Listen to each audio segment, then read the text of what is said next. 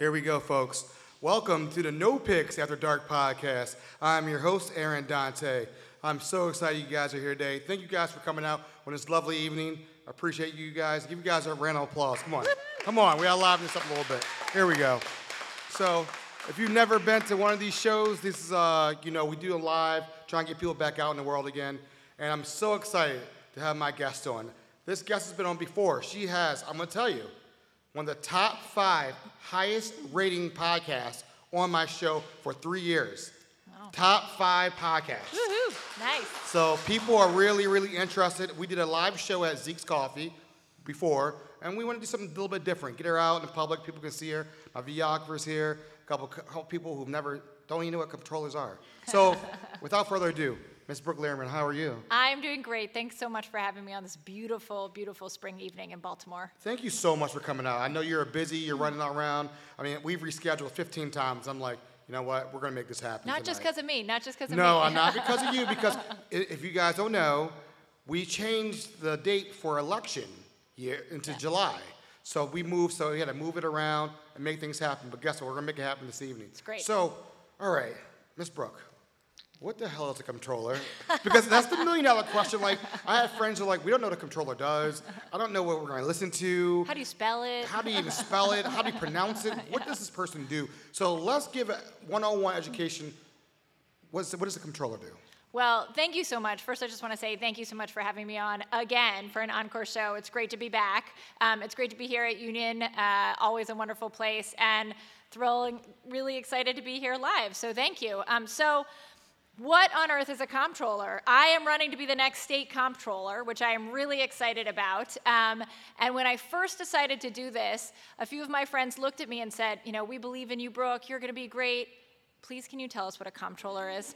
And I said, sure. And you know what? Because I know I'm going to get that question a lot, I'm just going to go ahead and make a little cartoon about it, too. So one of the first things I did was I put a little cartoon up on my website that's, what does a comptroller do anyway? And it's there now. So you can always go check it out at brookelehrman.com. But look, the comptroller is a huge role in Maryland, and so I think it's really important that we all sort of empower ourselves with this information to know. And so I always, in my stump speeches, explain what it is so that people know who our government officials are. So 3 things to keep in mind about the comptroller's office. And this is both like what it is and what it can be, right? Number 1, the comptroller is one of only 3 independently elected statewide offices that we have in Maryland. A lot of other states have way more than 3, but we just have 3. We have the governor, the attorney general, and the comptroller. And the comptroller really acts as the elected CFO of the state, right? But it has this statewide bully pulpit that's a really important place to talk about the economic challenges that are facing our state, right? The disparities that were really, put on display and also really multiplied during the pandemic, like the racial wealth divide in our state, the economic challenge of climate change, ensuring we have enough money to fund our public schools, right? These are how we grow economic prosperity in an equitable and inclusive way in the state, like big economic issues. We need a state comptroller who will talk about those issues, but also bring people together, right, to help solve some of those challenges. So number 2, the comptroller is really at the seat of holding the power of the purse in the state of Maryland because of the boards that it sits on. 2 boards I always mention are 1, the State Retirement and Pension Board, and 2, the Board of Public Works. So I saw a nod, which means somebody knows about the State Retirement and Pension Board, and maybe because they're a state employee and they know their pension is coming someday. So the State Retirement and Pension Board oversees about $70 billion in assets and investments for 415,000 state retirees. A huge responsibility. Now, I actually chair the Joint Committee on Pensions right now, and over the past 8 years, I've worked really hard to make sure that our pension is well funded and that we're reducing the amount of fees that we pay to outside investment management companies so that money's there for our retirees. But there's more that we can do, and I'm excited to do that. And then the Board of Public Works. So this is like the most important board that almost nobody in the state has ever heard of because it really does hold the power of the purse in the state of Maryland. And there is no other board like it in all of state government. We are unique in Maryland. The Board of Public Works, the BPW for short, is 3 people: the governor, the treasurer, and the comptroller. And those 3 people are responsible for approving or denying every major contract that the state enters into, whether that's buying COVID test kits, whether it's buying a new bus fleet, an EV bus fleet, whether it's paying for school construction, even if it is paying wrongfully convicted individuals who have been found innocent and the state is then paying them.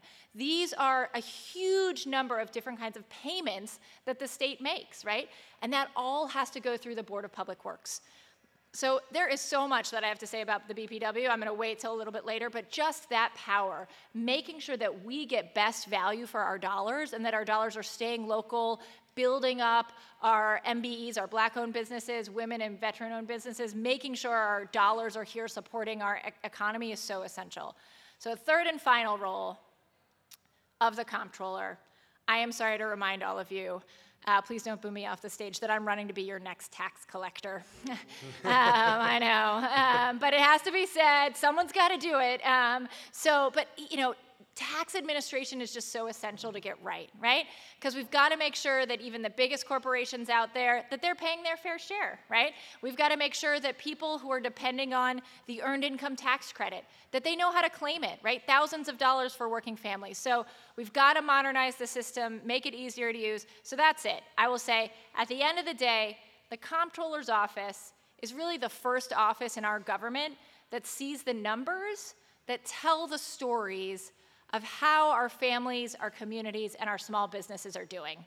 And I'm really excited to be a comptroller that makes sure that those numbers look good for all of us. That's my goal. Okay, I love it. I'm glad that, hope everybody understood that, and I can't wait for the audience to listen to this, because I know a little bit about BPW, but that's a whole different story for a different day. So when she said that, my ears perked up really quickly. But why leave? You're a state delegate. Why would you want to leave and be a comptroller? Like, you are in charge of one of the coolest areas in the city, around the harbor.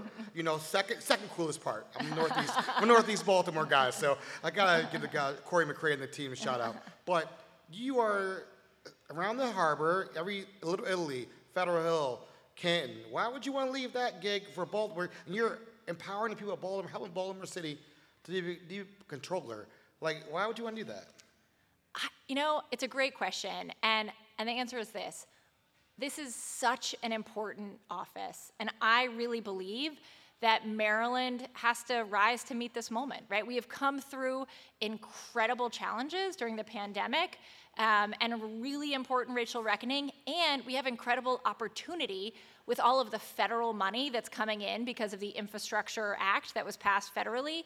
So this is the moment for us. It's a moment for Baltimore, it's a moment for Maryland, and we have to seize it. And I believe that based on my work, as a civil rights attorney and working on the Appropriations Committee, really digging in my neighborhoods in Baltimore, and also just working around the state with legislators from around the state, I believe that I can bring people together and use my work ethic to really help us seize this moment and do better for people around the state. I like it. So why is it so important to have a comptroller from Baltimore? Because a lot of people asked me, they were like, we want to know where she stands with that, because Baltimore needs a lot of love. And right now, presently, the comptroller is not from Baltimore. He's from, Montgomery County? Mm-hmm. So we don't really feel the love that much. But why is it very important that somebody from Baltimore become the comptroller? Sure. I think it's really important for all of our, different regions of the state to have people in different offices. But look, Baltimore is losing representation, right? We're losing population, so we're losing representation in the state Senate and state House, which makes it all the more important that we have some statewide offices who understand, who know the difference between Pigtown and Highlandtown, right? Who know some shortcuts through the city, that knows sort of the state of the potholes on our streets and the state of the parks and, where the nude slides need to. I think it's just important. But, and I'm really excited. Look, I was raised in Montgomery County. I chose Baltimore. I like to say I'm not from here, but I got here as fast as I could.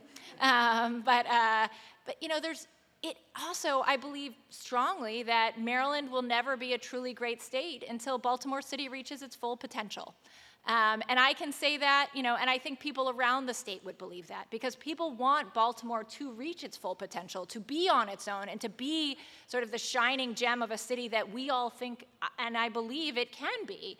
And so having somebody that is here to, not just always carry a stick, but to really be a partner is important, right? How we spend our money in the government matters. And we need to both hold Baltimore accountable, but also be a partner and an advocate and a friend. And so I'm excited to do that for the region, and of course for areas all around the state, and excited to go to bed every night in Baltimore. I like it. So, AAA bond rating. Okay. Yes. Only 13 states have that AAA bond rating. Yep. Could you elaborate a little bit about that and how we can keep on pace with having that AAA bond rating? Because we're on only 13 states in America, and I think the U.S. have that. Yeah, no, it's a great question. It's not one I get asked a lot, actually, but It's a big deal. It's a big deal because what it means is that we can borrow money more cheaply, right? Our capital budget, so Maryland has two budgets every year, an operating budget and a capital budget.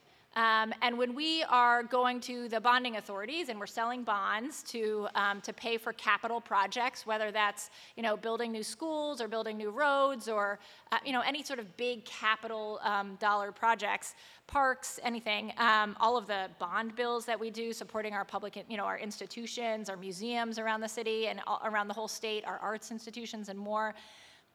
Having that AAA bond rating means that we can borrow more money because we're paying less. And it's essential that we keep that AAA bond rating. Part of the way that we do that in Maryland is actually by having a Board of Public Works.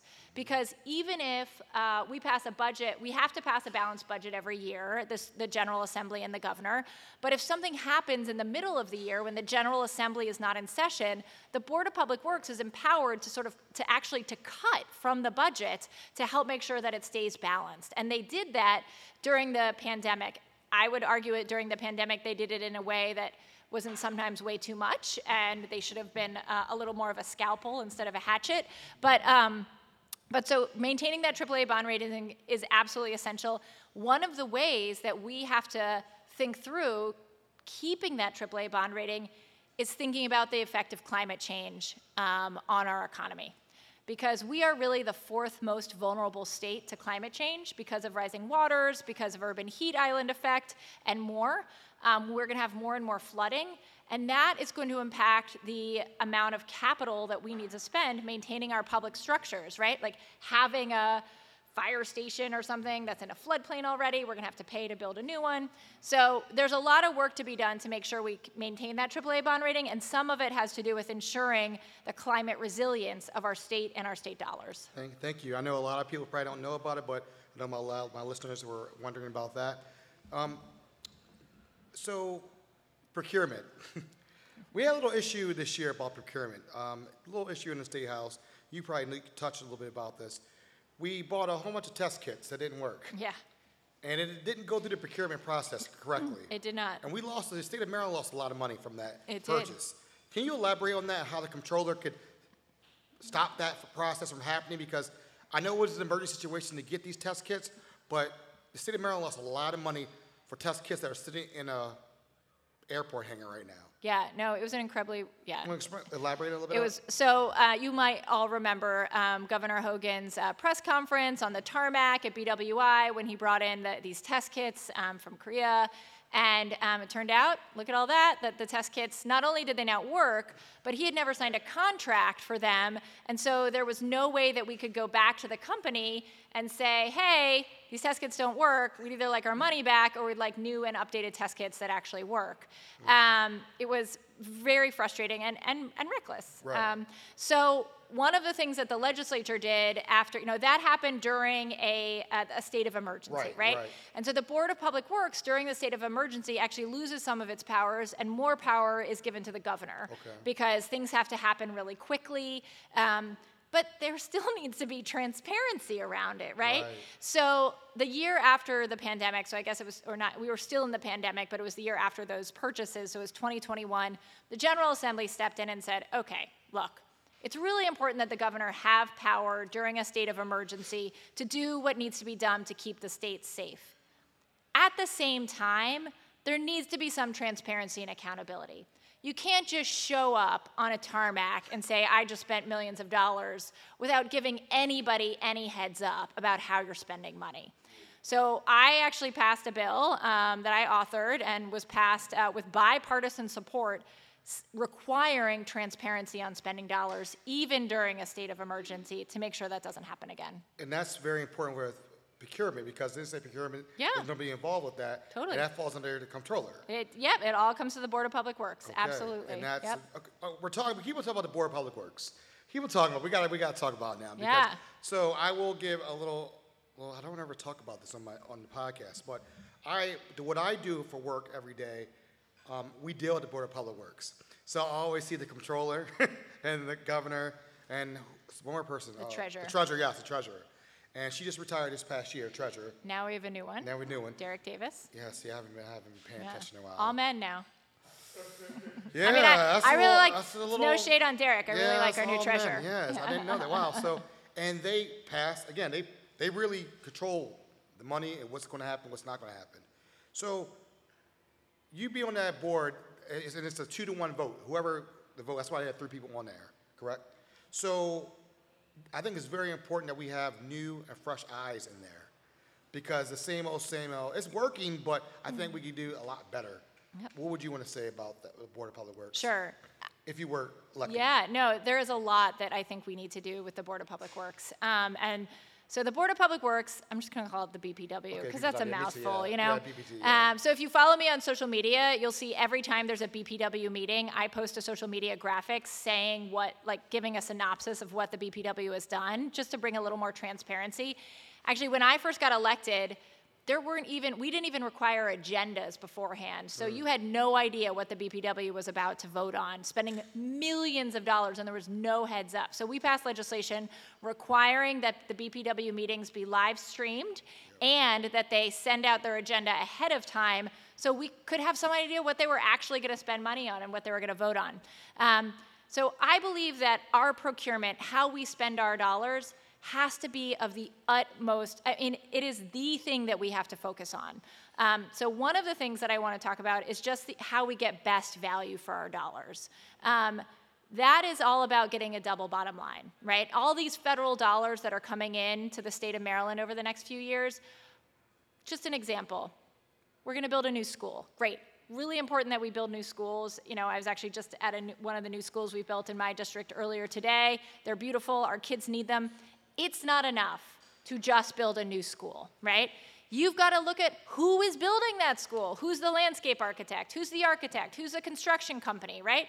You've got to have a Black-owned woman architecture firm and a veteran-owned construction company with union labor, and it's all got to be based in Maryland, right? So we're actually creating jobs in Maryland, and the wealth is staying in Maryland and building up our own economy. And then I would also say you can go an even step further and say, as we're building this new school, let's think about it for 50 years, not just for 15. Let's make sure it's not in a floodplain, right? Let's make sure that it's going to be net zero. Let's put solar panels on top if we can. So our kids, 40 years from now aren't like, hey guys, remember when you had all that money and you didn't do a good job thinking forward about how to spend it? Shame on you, right? We can do better. And so the comptroller's office has to be central to making that happen. And that is one of my biggest focuses, is making sure that we open up the procurement process much more than it is. We make it easier for small businesses, for MBEs to apply, to join, and be a part of our state procurement process, that we always look at best value. We're not waiving MBE requirements, and that there are other things we can do. If it's a small business, they sometimes can't wait for how long it takes the state to pay them. We should create a loan fund, a zero-interest loan fund with banks. So as soon as you qualify for a contract, then a bank can say, hey, yep, we'll give you a zero-interest loan because it's backed by the state, and then you can use this money to keep your payroll going while you're waiting for the state to pay you, right?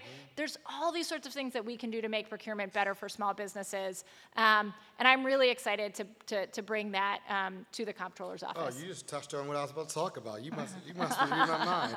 So you talk about MBEs, Minority Business Enterprise. Yep. So that we want to make sure that's fair. Yep. How can we make that sure it's fair? Because there's a lot of minority businesses they don't understand how the system works. They don't know how it works. They're not educated. They're not given the same opportunity as maybe another white business who knows what's going on, how to jump through loopholes, just like you said. Yep. You talked about there could be some loans where, hey, we're working with the state, we got to pay, but we don't have money. How do we keep afloat? How can we make that fair? How can we really make that a fair thing where we can do it? They can apply for those things online. Yep. Make sure that's easy. Dumb it down so it's easy. What are some of your thoughts on that? Yeah, no, it's really essential. And it's essential not just to make sure that we're tackling the racial wealth divide in the state and helping some of the, Black-owned business owners build generational wealth throughout the years, because that is an essential component of building wealth is business ownership.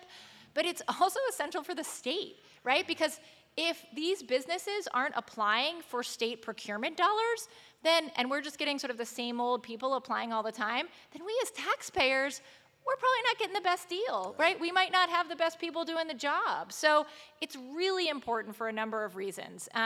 So first, there has to be a place where the buck stops, right? And it's got to stop at the Board of Public Works, and there just has to be an end to MBE waivers, right? Often what happens is an agency will bring a contract to the Board of Public Works, say, oh, sorry, we couldn't find an MBE, so can you give us a waiver? And it happens, and it's just got to stop, right? Because when there's pressure on the agencies then to know that they're not going to get a waiver, then guess what? They got to go do the work, right? And they got to do the comptroller's office, though, has to be essential to, I believe, reaching out to people and businesses, Black-owned businesses, immigrant-owned businesses, veteran-owned businesses, women-owned businesses, really around the state of Maryland. So the comptroller, I swear I'm not making this up, the comptroller has 12 field offices all over the state of Maryland. Oh, I'm going to ask, I've never seen a I comptroller know, office. I swear, they exist. And it's sort of like the MVA, but no lines, right? Okay. So I'm excited for these field offices to really become economic hubs in their community, right? If it's the one in Upper Marlboro, reaching out to the Prince George's County Chamber of Commerce, right? Reaching out to fraternities, sororities, church groups, talking about here's how you get involved in the procurement process. Here's how you can find online the different contracts. Oh, you need help, incorporating. We can show you how to do that these offices need to go out into the community, right? The comptroller's office has to be present and proactive with people around the states.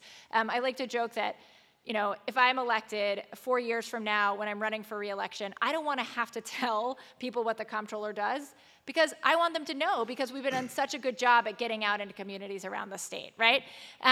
So essential that the comptroller go out and bring businesses in, reach out to Black-owned businesses and more, and then work with the agencies, right? Also essential to use the data, right? The comptroller's office is the hub of all financial data in the state. So making sure that I want to hire an equity officer in the comptroller's office to really mine the data and to follow the money and see how we are spending money on MBEs or when we're not. And where we are not, go to those agencies and say, you guys are really, what's the problem? Let's do a better job. How can we make sure that we're reaching out and opening up doors? So there has to be, consequences. And then finally, I'd say something that sometimes happens is a contractor will come in with an MBE sub to get the bid, and guess what? 3 weeks later, replace that sub. Right. Not okay. And there's got to be consequences for that, right? And the BPW can't just find that out at the end of the contract. They have to find it out right when it happens. And so there has to be, more of a way on using technology to bring that more up to date and have check-ins throughout the process, rather than just a completion at the end. And I've actually represented blind-owned businesses, small blind-owned businesses around the country, doing federal and state procurements. And so I've learned a lot about how sometimes federal and state agencies, they go with the big guy because they underbid, but then look at that, 3 years later, you pull all the contract changes and there's change order after change order after change order. So the big guy ended up being more expensive than the blind-owned business, that was local would have been after all. So I think there's a lot that we can do from the comptroller's office, and a lot of it's about modernizing, reaching out in communities, ending MBE waivers, and really using technology to drill down. Wow. Yeah. You dropped some jewels and gems there because that was very informative. I really appreciate that. So let's talk a little bit about the rainy day fund. A little bit about that. We had a surplus. $7.5 billion. Yeah, it's a lot of money. How can you keep that up and keep us on this right path going forward with that? Because I know we had that and that helped out with during the pandemic immensely. And I remember the comptroller now was like, we have money, we have lots of money. Yeah. And the governor finally came and used that money. Yeah. How can we keep that up? And the $1 million question is, how did they get that surplus? Where does that, I mean, I'm sure, what's behind the curtain? Because people really don't know. They're like, where's all this money coming from? It's our taxes. Right. I mean, yeah. So also in the comptroller's office is the Bureau of Revenue Estimates, which estimates every year how much money we actually have coming in, so that we know how much money we can spend. And I mean, when the pandemic first hit, everybody battened down the hatches. Oh my gosh, there's not going to be any money. We're going to have to spend all our money out of the rainy day fund, cut everything. But it's turned out to, this has been really a K-shaped recovery. If any of you have heard that, it's where people who are doing well in the stock market, they're doing way better. People who weren't doing that great, who don't have their wealth in the stock market, they're doing worse. And that's a real dilemma and a challenge. And so the rainy day fund is important, and it's statutorily required. We have to keep a certain percentage of our budget in the rainy day fund every year to make sure that we do have money if something bad happens. But it's also important that we spend when we need to spend, right? Because that helps make sure that our economy doesn't contract. It helps make sure that people who need some of the programs that we run in the state, who are relying on the earned income tax credit to grow and be bigger, who are relying on childcare, and we need additional money for childcare, that they have that. Our schools were really hurting during the pandemic. They spent more to bring in all this PPE and all the work that they do, giving out laptops and more. We needed to make sure that we were supporting our schools, right? So when there is a need, we need to have the money there to spend, and we need to spend it. This year, we passed a huge budget and a huge capital budget that is totally balanced. We have plenty in our rainy day fund, but we're going to do those things that we need to do. Investing in childcare so people can get to work, right? Investing in public schools so that kids are ready to learn, right? Investing in our public transit. Last year, I passed the largest, with Senator Cory McRae, your friend. We passed a bill called the Transit Safety and Investment Act, the largest mandated funding of MTA in MTA history, because MTA just simply isn't serving Marylanders, right?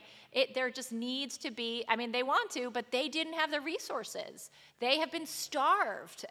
They need new buses. They need new equipment. The operators need more too. So, there's a lot to do. We need to spend that money to grow our economy and to maintain, and to invest for the future. So I always have to ask this question because I talk to everybody, and everybody makes these promises and whatnot. Do you honestly see the red line ever coming back again? I always remember the Jane Miller investigation report when she said from West Baltimore to get to Amazon was a 2-hour bus ride to get to work. Now, to me, and I'm going to go off the cuff a little bit here, for a city that wants the World Cup, how can we say we want the World Cup if we can't get people across the city from 2 hours to get to the jobs, and we want to bring something in that we can't even supply our own people that live here? So I kind of have a little issue with that. Yeah. But what are your thoughts on that? The red line, non-disclosure, I did work for the red line, so I wouldn't say that. And there was a lot of tears that day when it went shut down, because the federal government never gives that much money to anybody. No. And I remember when it got shut down, that was my first real taste of government. Elections matter.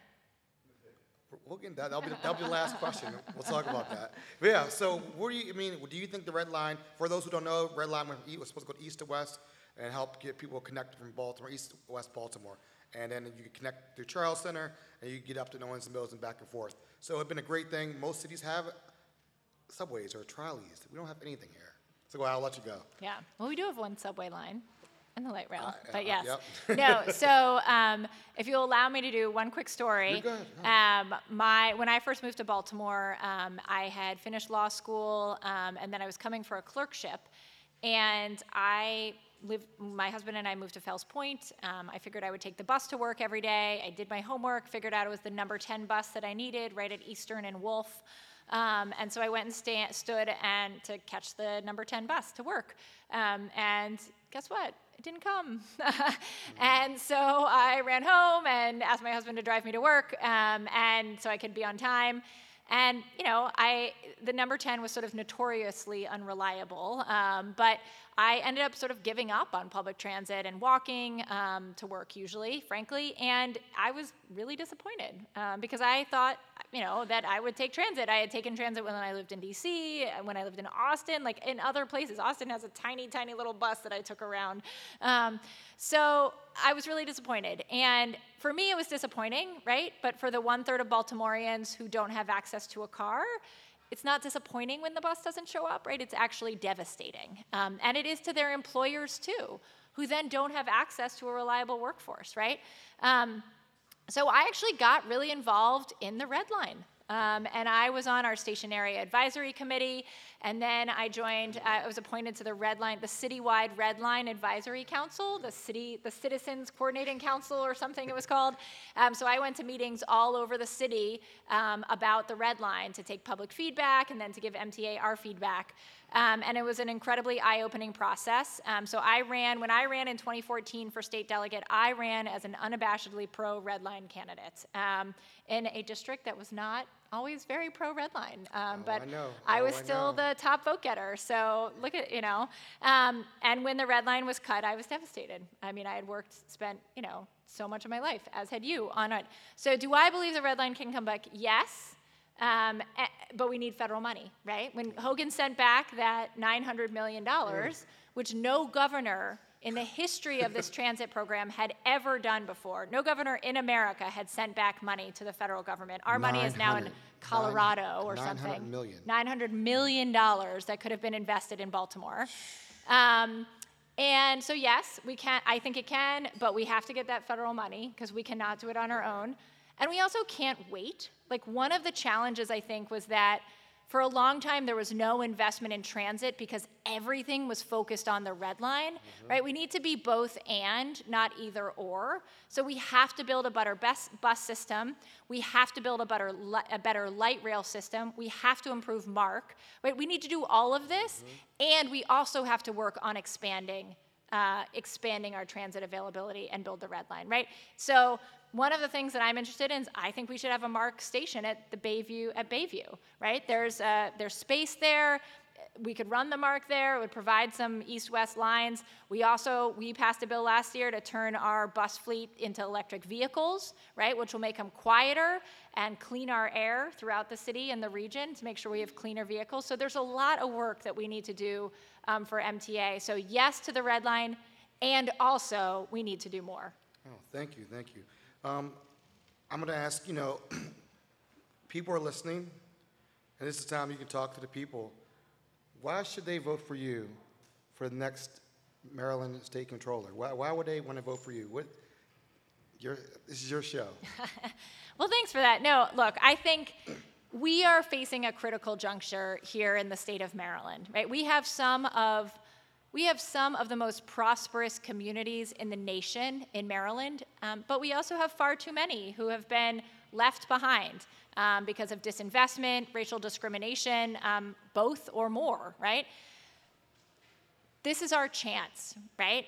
This is our opportunity, really, to turn the challenge of the past few years into opportunity, to really learn from what we've been through, and to seize the federal money that's coming in and the state dollars, our surpluses that we're having, and ensure that we're putting it to work for all of us in an equitable and inclusive way, not just for today, right, but for years from now. So in the next 4 years, we really have the opportunity to make Maryland look better for the next 40.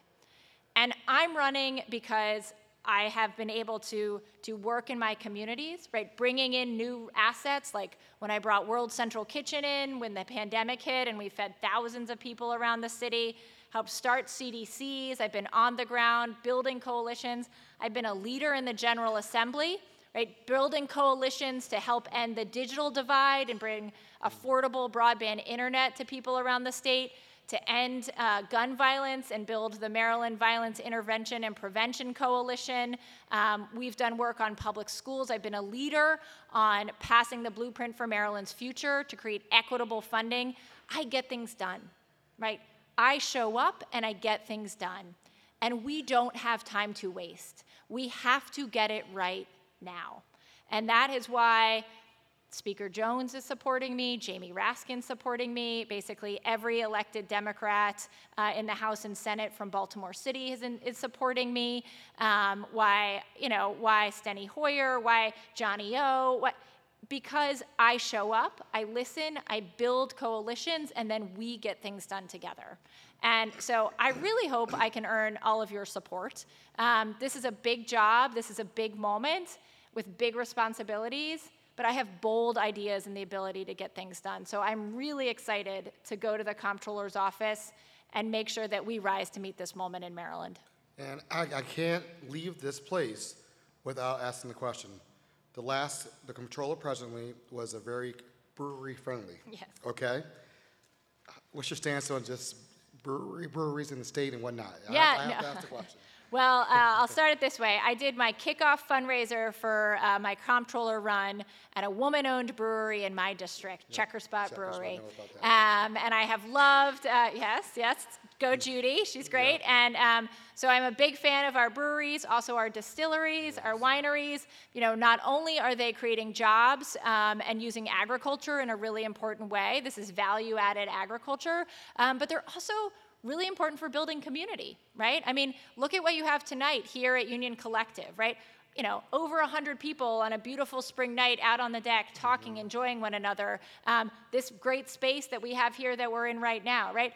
I mean, they're important assets to communities in addition to creating good jobs and using agriculture in a new, I guess not new, it's the oldest thing there is, right? Hops and beer, but in an important way. So absolutely excited to work with our breweries, to work with our distilleries, the whole value-added agriculture chain to make sure that we are growing them, supporting them here in the state of Maryland. And I definitely now I'm going to look for these mysterious 12 places that field offices that I've never heard of, I've never seen in the state of Maryland. So that's something I'm going to hold you to that because I'm very heavily in the community, and I'm sure community members would love to know a little bit more about that and how hey, I just started LLC. Oh, the last thing for a $300 tax on a business, small business. Isn't that you guys were talking about that? Was it the $300? Was that to waive the fee?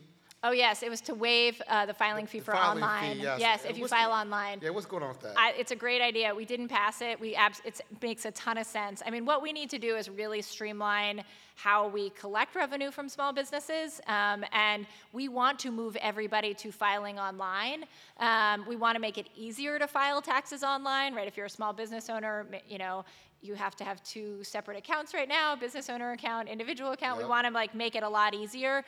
So we need to bring in new technology to the comptroller's office. And so I'm excited to modernize and streamline and just make it easier to do business in the state of Maryland. I'm not going to lie, $300 hurts my pocket for my little small business. But, yeah, of course. If they could take that away, that put more money back in the economy. And I will say, we want to make it easier for businesses to start in Maryland and stay in Maryland, and to spend less money on tax administration and put that money into growing their business and creating jobs, right? Yes. And so I'm excited, if I'm the next comptroller, to really work with our businesses and our small startups and our small businesses in Maryland to make sure that we're targeting those barriers and eliminating them. I will say, actually, I was with a brewer, and she said to me, it takes me 15 minutes to fill out my excise tax forms every month for the federal government. It takes me 2 hours to do my state excise tax forms every month, right?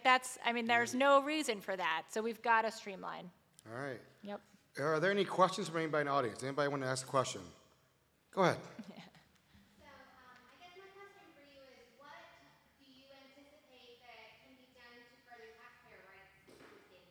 Sure. The question is about taxpayer rights. So one of the things that I'd like to see, I'll give you 2 things.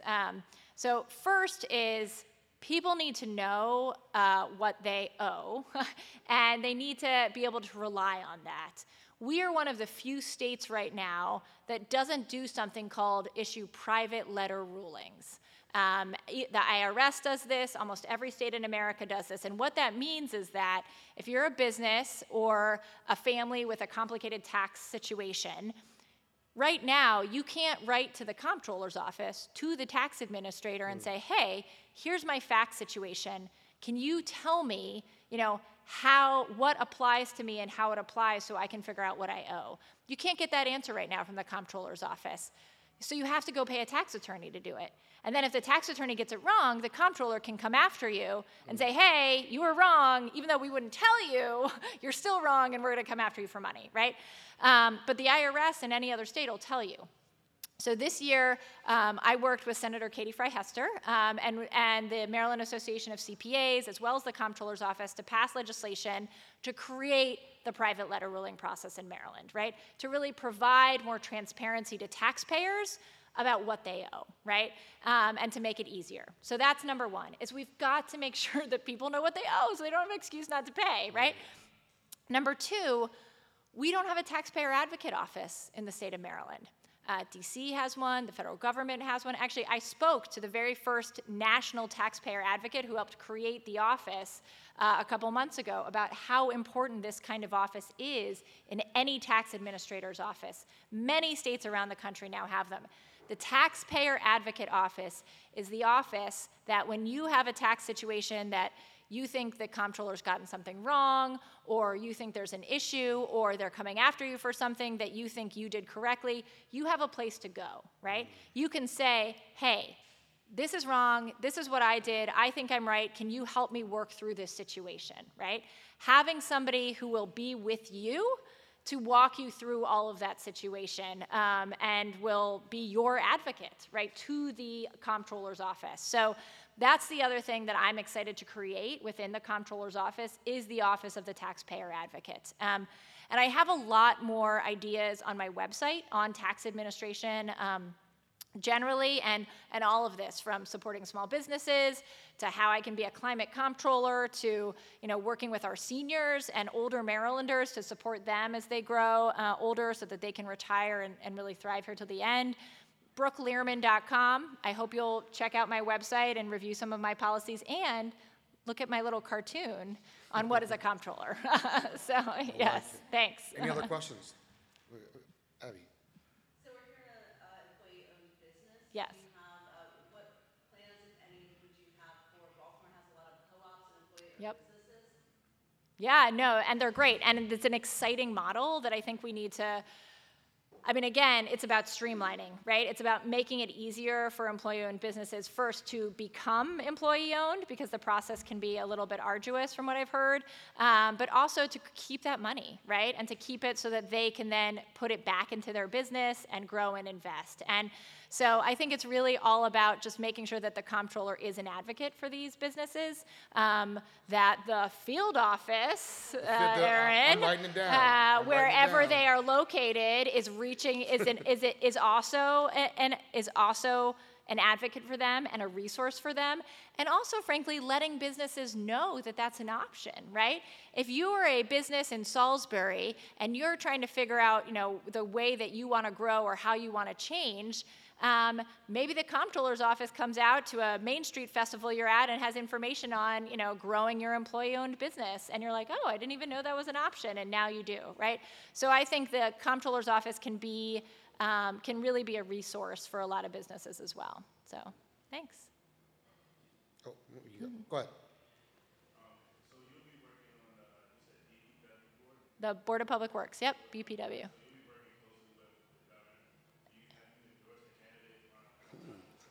Yeah, no, I have not endorsed. I'm staying out of it. I'm letting the guys figure it out.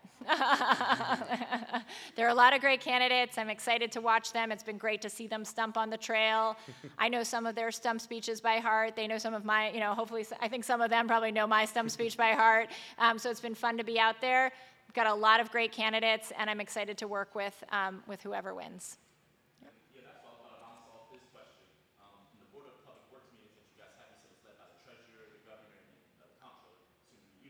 But I have a question. So how important is it in order to effectively get things done that you have a strong relationship with the treasurer and the governor? It's a great question. And I think it's really important that you both build a relationship with the treasurer and the governor, but also at the end of the day that you're standing up for the people, right? How the Board of Public Works is set up The comptroller is there for people. It's the people's advocate, right? If you think about it, because the governor usually goes along with what their agencies are asking for, right? Because the governor appointed the agency heads. The treasurer is appointed by the General Assembly, and so answers to the General Assembly. The comptroller is independently elected. The comptroller is the people's advocate on the Board of Public Works. And that is what I'm excited to be. I look forward to having a great relationship with whoever the next governor is. I already know our treasurer, Derek Davis. He was a wonderful delegate, chairman of the Economic Matters Committee, a delegate from Prince George's County. Really excited to work with him. But, at the end of the day, if I disagreed with something that either of them wanted, I got to stand up on my own and do what I think is right for the people of Maryland. And my question, if you do become comptroller, do you have a good team around you? Oh, it's essential, right? I mean, you are only as strong as the team you build, and you are known by the company you keep. And so absolutely, I think, I feel really proud of the team we put together on the campaign trail. I have volunteers and, every corner of the state. We're running a 24-county campaign. My treasurer is my dear friend, Candace Dodson-Reed from Howard County. She's Freeman Hrabowski's chief of staff. Actually, the chairman of my campaign is a really wonderful man, Alvin Lee, who lives in Cherry Hill, a longtime constituent of mine who has been my chairman and felt it was important for people to know that the people of my district, including Cherry Hill, believe in me. But I have been really just overwhelmed and so humbled and thrilled with the people who've stepped up to help. But 100%, we have to build an inclusive office, an office that is representative of the diversity of the state of Maryland, and an office where we have an open door policy, right? Where we are going out and reaching out to communities around the state and listening and hearing from them. So 100%. I'd like to thank everybody who came. We're wrap up. I'd like to thank everybody who came out this evening. I've learned a lot. I've taken a lot of mental notes, and I hope you have. Hope you've learned a lot from what state delegates drop jewels and gems, as I say on the podcast. And I want to leave you guys a little bit. So we met over a year ago through mutual acquaintances, and I said, let's do an interview. And we did an interview. And I said, let's do a second one next year. Not only did she held me to the fire and said, let's make it happen, we did it again. So I really appreciate you taking time out your day. My pleasure. I know you have a family and all whatnot, and you got to do, but coming up and talking with the people here, and I'm excited for the listeners to listen to this episode. And again, thank you so much. And I'm going to ask you, if you do win, we're going to have you. We're going to win. We're going to do this thing. When you win, No Picks wants an exclusive. Oh, you got it. We want the exclusive before we even go there. So, but you got thank it. you. Yeah. Gotta ask that. We got to remind everybody though, Election Day is July 19th, right? You can request a mail-in ballot at elections.maryland.gov. Early voting starts on July 7th. This is an important primary for the state of Maryland, a really important primary. And believe it or not everybody knows that they're going to be voting for a new comptroller.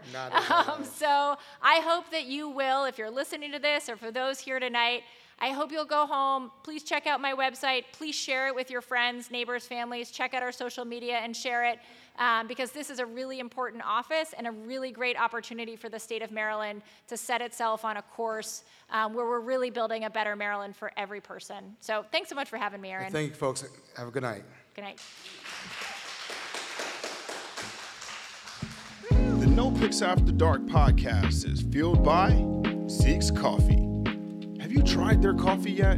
I'm telling you, there's something different about it. Maybe it's because they roast their beans in a fluid coffee roaster, which provides the most accurate roasting temperatures and made with love. You will just have to check it out for yourself and try their delicious food while you're at it.